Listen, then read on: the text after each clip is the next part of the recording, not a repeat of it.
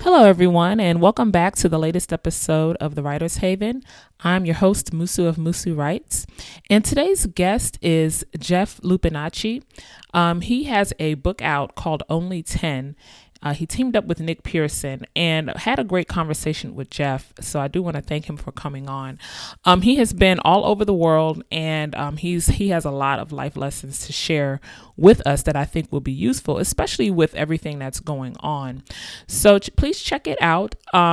His book Only 10 is available with Harris Publishing, and I believe you can also go to Amazon to purchase a copy of it. And the book basically talks about the life of Lot. And they ask a lot of probing questions, as far as his role and what he did while living in the land of Sodom for many years. And it will make you question yourself and the effect that you have on your community and the people around you. So if you have a chance, grab a copy. And as always, I do want to thank you all for your continued interest, for the subscribers and the new followers. And we do have more episodes on the way. So thanks so much. I hope you enjoyed this episode and talk to you all soon. And so I just always like to talk about, what led you to the journey that you're on, because you have a very accomplished background in HR. You've been around the world. Can you highlight certain aspects of your background that led to you becoming an author? It's a fascinating. I've thought about how in the world did I ever get to a point where I wanted to write a book, and I realized that as a teenager in high school that I wanted to publish something, and the funny reason is that the reason I wanted to publish it is so that generations from now, someone would know that I, had lived, right? Yeah. That was my frame of reference from, as a 15-year-old going, well, what is my legacy going to be? Oh, interesting. Okay. Yeah. And so, I wrote a lot of poetry in high school, the angst of, of a teenager and whatnot. And I'd set that aside, and then I picked up writing some short stories. I love science fiction fantasy, so I'd tried my hand at a couple short stories, and really set all that aside once I really got into the workplace, and life happens and kids happen and that kind of stuff. But I was always on the creative side within work. Okay. I was always the one doing the creative PowerPoint, or doing the monthly newsletter, just a little bit more unique than the other person. And so it's been just kind of who I am, and every once in a while I just have to get creative in the mundane parts of my job. So right, of course. And with again, with the different experiences that you've had, you, a lot of the times you had to be quote unquote out of your comfort zone, especially when you're living overseas. And with those type of scenarios, what is the biggest life lesson you feel you learned being outside your comfort zone? Well, certainly flexibility is key. Try not to take yourself too serious, because you're going to be put into a situation that you have no idea how to handle. And so humility plays a big part of that. Right. Can't tell you how many times I've relied on the kindness of strangers who I can barely communicate with my little bit of whatever language I learned, whether it was Russian or Japanese, and their little bit of English to kind of help me out. And wow. And so, that just really, I think those are a couple of key elements. Okay, awesome. And so let's talk about your book Only 10. Is this your first book? Is this your first book you've authored? It is my first book. And it took, it took about 5-6 years to actually write and and find a find a publisher, and then and of course the editing process is not a quick activity either. Right. But so it took a while, but yeah, it's my first book. I've got a couple of treatments that I've done on some other ideas, and I've been approached to co-author a book in the HR talent space. So I may set aside some of the stuff that I've been kind of dabbling in to write more of the business oriented book. Okay. So with Only 10, is this more of a like personal insight as far as navigating through certain things? Can you give us a little bit of insight on the book? Sure. It's a Christian book. It's based on the Bible. It really I was sitting in my prayer time with God, and I was wondering if I was supposed to write a book, and so I was just kind of talking and said, well, and I was thinking maybe it was what's it like to be a Christian in the workplace? Yeah.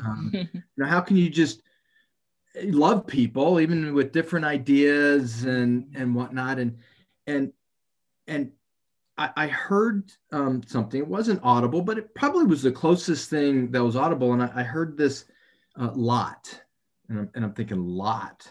And most people don't know Lot. If you haven't spent any time in the Bible, right. Lot's really a bit character. A lot of people have heard of Sodom and Gomorrah and kind of the negative term, and it's all God destroyed those cities because they were homosexual and stuff, which actually wasn't true. But and so it started me down this path of what was interesting about Lot. And so it really highlighted that here was someone who knew God, had a relationship with him, yet had no discernible influence on a town over 15, 20-year period. And why was that? And what could we do different to just be a better influence, just to love people? And so that's what Only 10 was about, because in Genesis, God says, well, if for only 10 I won't destroy the cities. And so that's where the title came from. Okay, awesome. And so with you saying that, the workplace, so much has changed within the past year. A lot. That's an understatement. To say the least. So COVID in the workplace, how can Only 10 be applied to that situation? Well, so the workplace has changed. I'm now 100% virtual. So it's actually a really fascinating conversation around how do you have positive influence on people when you're just seeing them through a screen. Exactly. You can't sit and have a cup of coffee with someone. You can't take a break with them. You can't hang out and at the water cooler and just find out how they're doing when you run into them in the hall. And so you have to be a whole lot more intentional. I have found that I am spending more time thinking, oh, I should send a text to so-and-so because I haven't talked to them for a while. We have some communication tools. We use Teams within the company, and so routinely I'll now just start texting people that I haven't touched base with, and so you can't just think that relationships will continue to flourish if you're not interacting with someone. And of course, isolation has hit so many people. I was actually just reading a article that while wellness in the workplace has been a hot topic over the last few years, it's now really shifted to mental health. That's right. So mental health was always a small component of wellness. Mm-hmm. Now it's much bigger and much more important because, of isolation and depression Right. and that human contact, the human interaction, which is so critical for us as people. Yeah, exactly. And, it's amazing how we realize how much of a difference it makes to physically be around someone. Usually, hey, I need to get away from everything and everybody, but the tables have definitely turned. So, yeah, and I think you made a very important point when you said it needs to be more intentional when you're reaching out to somebody versus, taking things for granted. With not being in the physical, workspace. So yeah, that's definitely something to take into consideration. So we have COVID in the workplace. So I got to ask you about politics in the workplace. You had to bring that up, didn't you? And I don't bring politics into the show, but given so much that's going on, it's kind of unavoidable in a way. But how can only 10 come into play when it comes to politics in the workplace? I think the most important thing that we can do is actually be willing to sit down and have a conversation. Unfortunately, too many people in our country think opinion is a conversation. Here's my opinion, take it or leave it. If I don't agree with you, then I'm going to cancel you. And that is not having a positive influence. Right. I don't care what side of the aisle you're on. I want to sit down and talk. Why are you think like that, or why do you believe that? What is it that you like or dislike? Because if I understand where you're coming from, I will definitely have empathy. We may not agree on the solutions, right, which is okay, because that's what our country's about. It's okay, right, that we disagree. And unfortunately, that doesn't seem to be what anybody cares about. And, right, and so I actually have a chapter in the book all about, just having the conversation. And that's where it starts. Okay. And in today's, atmosphere, it can take a more bravery, I think, to talk about certain things, especially if you have certain beliefs, if you have a certain faith. So when in putting this particular book of yours together, can you talk about areas you pulled from as far as, okay, I'm including this in the book because, Yeah, there's actually, there's definitely a chapter or two in there that may seem on the outside in terms of religious beliefs and whatnot. I talk about prophecy and healing and whatnot, and some of the mainline denominations, mainline Christians and whatnot, they may not believe that, and they may think, oh, well, that's just that's kind of hocus pocus. But I draw from my experience in those realms, and so I tried to approach some of these topics that may be a little bit more cautious, just with sharing my experience, because right or wrong, it's what I have, firsthand knowledge of. Not that I'm an expert, but I have firsthand knowledge of it. And you can call me a liar, perhaps, but you can't really refute that I had that experience, right? I'm drinking a cup of tea right now.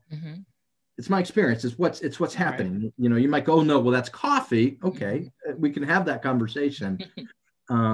So that chapter was interesting. I mean,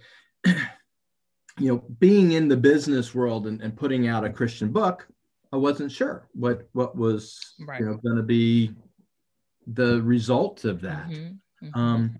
And what I found is even people who don't believe in God, if I have a relationship with them, then they're okay with the fact that I wrote a Christian book.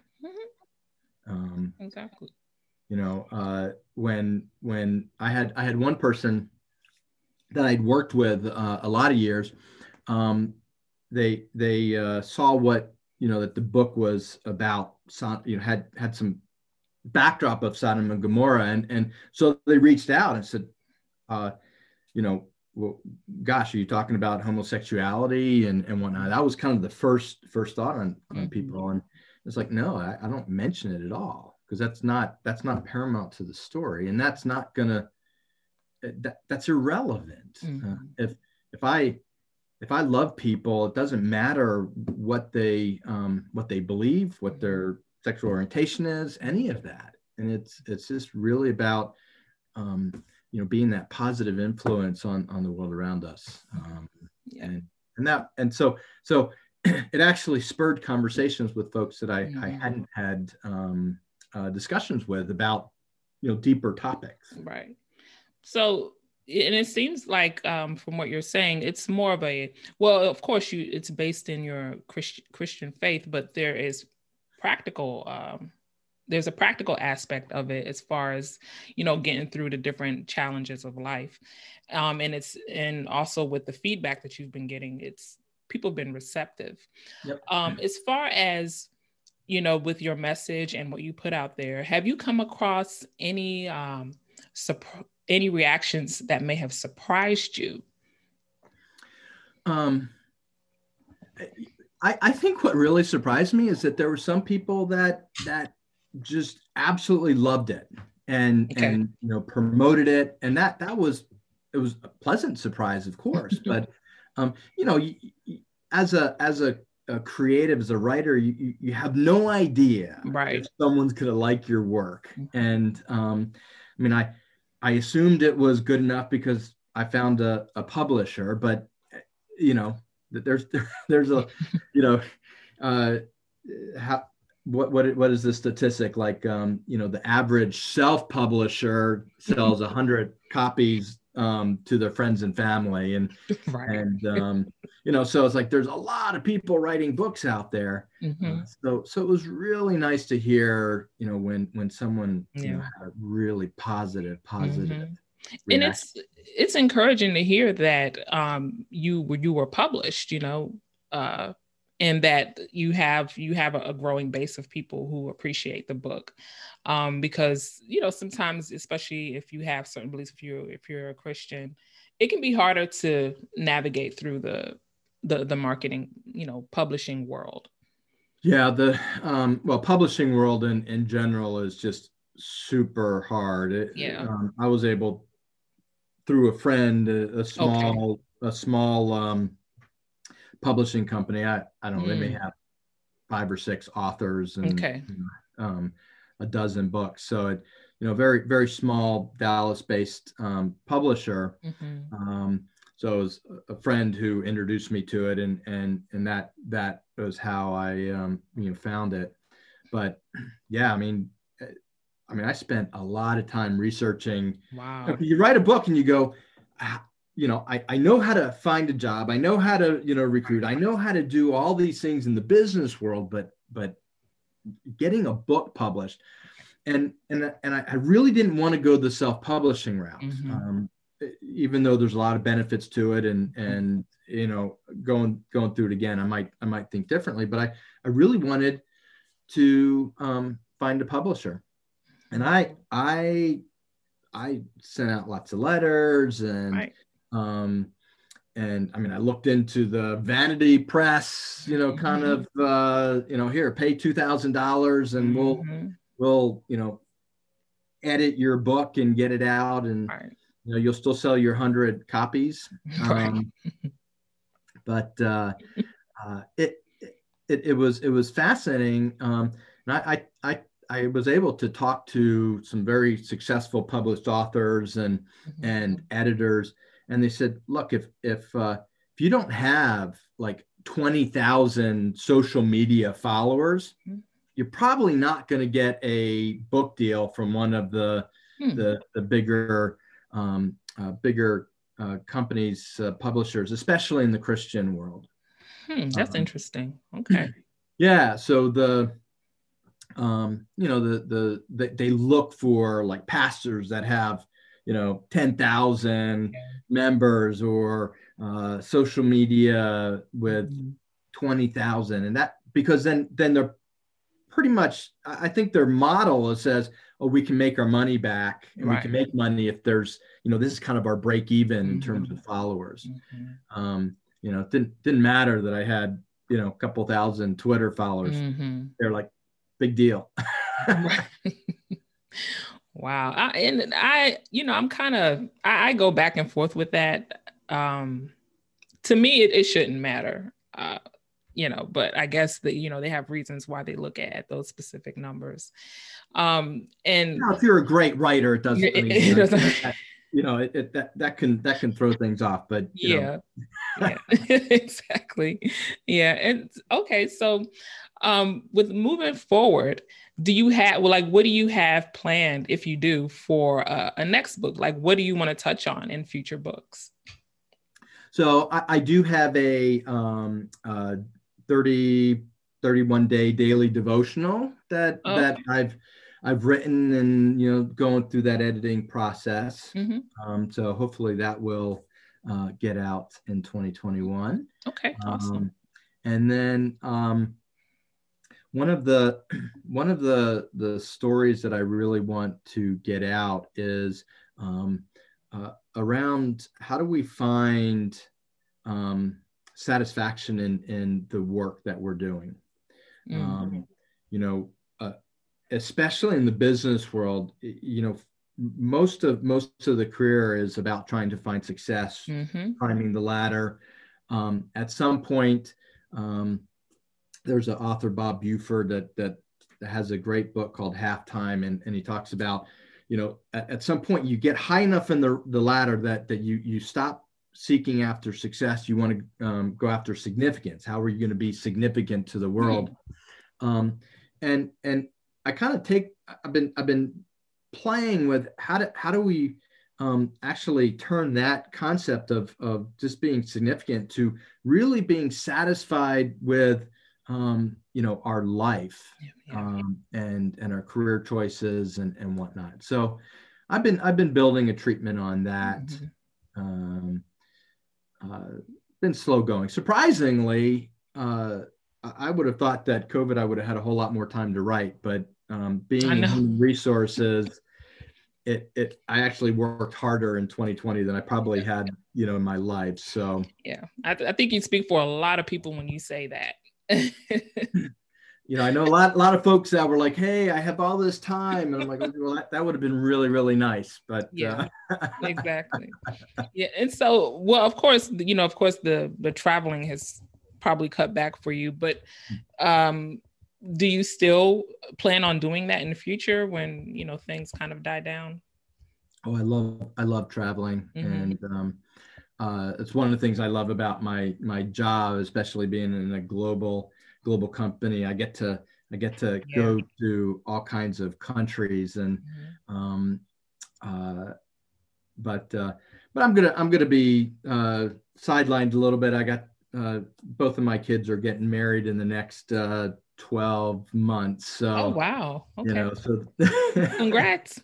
yeah, thanks. So all that is all my Yeah. attention is getting my son married in the summer, and my daughter married next Okay. winter. All right, nice. All right. So, as far as words of wisdom, word of advice for those who may be starting out and they're not sure how to get through this whole publishing thing, or what, as far as getting their message out there, what words of advice do you have for them? Well, certainly start trying to get a following out in the social media space. Get a blog going, whether it's WordPress or whatever you want to use. Start building that base, um, uh, and you know try to make sure that your story is unique. One of the things that I'd recommend is go to the bookstore, if you can go to a bookstore in your area, and go to the section of books that you want to write to, right? Fantasy, science fiction, whatever, and just go through the books and write down what are the books that are similar to what you are writing about, whatever, whether it's fiction or nonfiction, so that you really have an understanding of what's out there. And then you can make sure that it's different enough if it's in a crowded space, so that it can be heard. If you have if you're not finished with a manuscript yet, edit the heck out of the first couple of chapters and start sending it to agents if you hope to go the traditional publishing route. That is some great advice. And I got to ask you your thoughts, because some people, they feel that they can do it without an editor. I say the complete opposite. Did you have an editor? Okay. Yeah, the publishing company had a wonderful editor. Yeah. And she, what you don't realize is, I think I had written, it must have been close to 55,000 words in the book. And it ended up being like just over 30,000. So, I mean, they like almost cut it in half. Yeah. So that whole editing process is really hard. It is. And I'm sorry if you're trying to do it on your own. No, you can't do it because, no. I like that sentence. I like this paragraph. Oh, that's my baby right there. And you need someone that is an impartial third party that's going to tear it up and make sure that the story, whatever it is really going to engage the reader. Exactly. Yeah. So, yep. I couldn't agree more. So, well, thank you for that. I mean, that's some great advice. And I do want to thank you also for coming on today. It's always great to meet new authors and just to see where they're at in their journey. So I look forward to, seeing more about your future books that you plan on writing. And, just want to give you a thanks. So can you just let folks know how they can get in contact with you? Sure. You can go to jefflupinacci.com. That has tends to be more of a business site. Only-10.com is the book site. Or you can connect with me on LinkedIn. Twitter is jlupinacci. Any of those places, connect away. All right. Sounds good. All right. So I want to thank you again. And when you get a chance,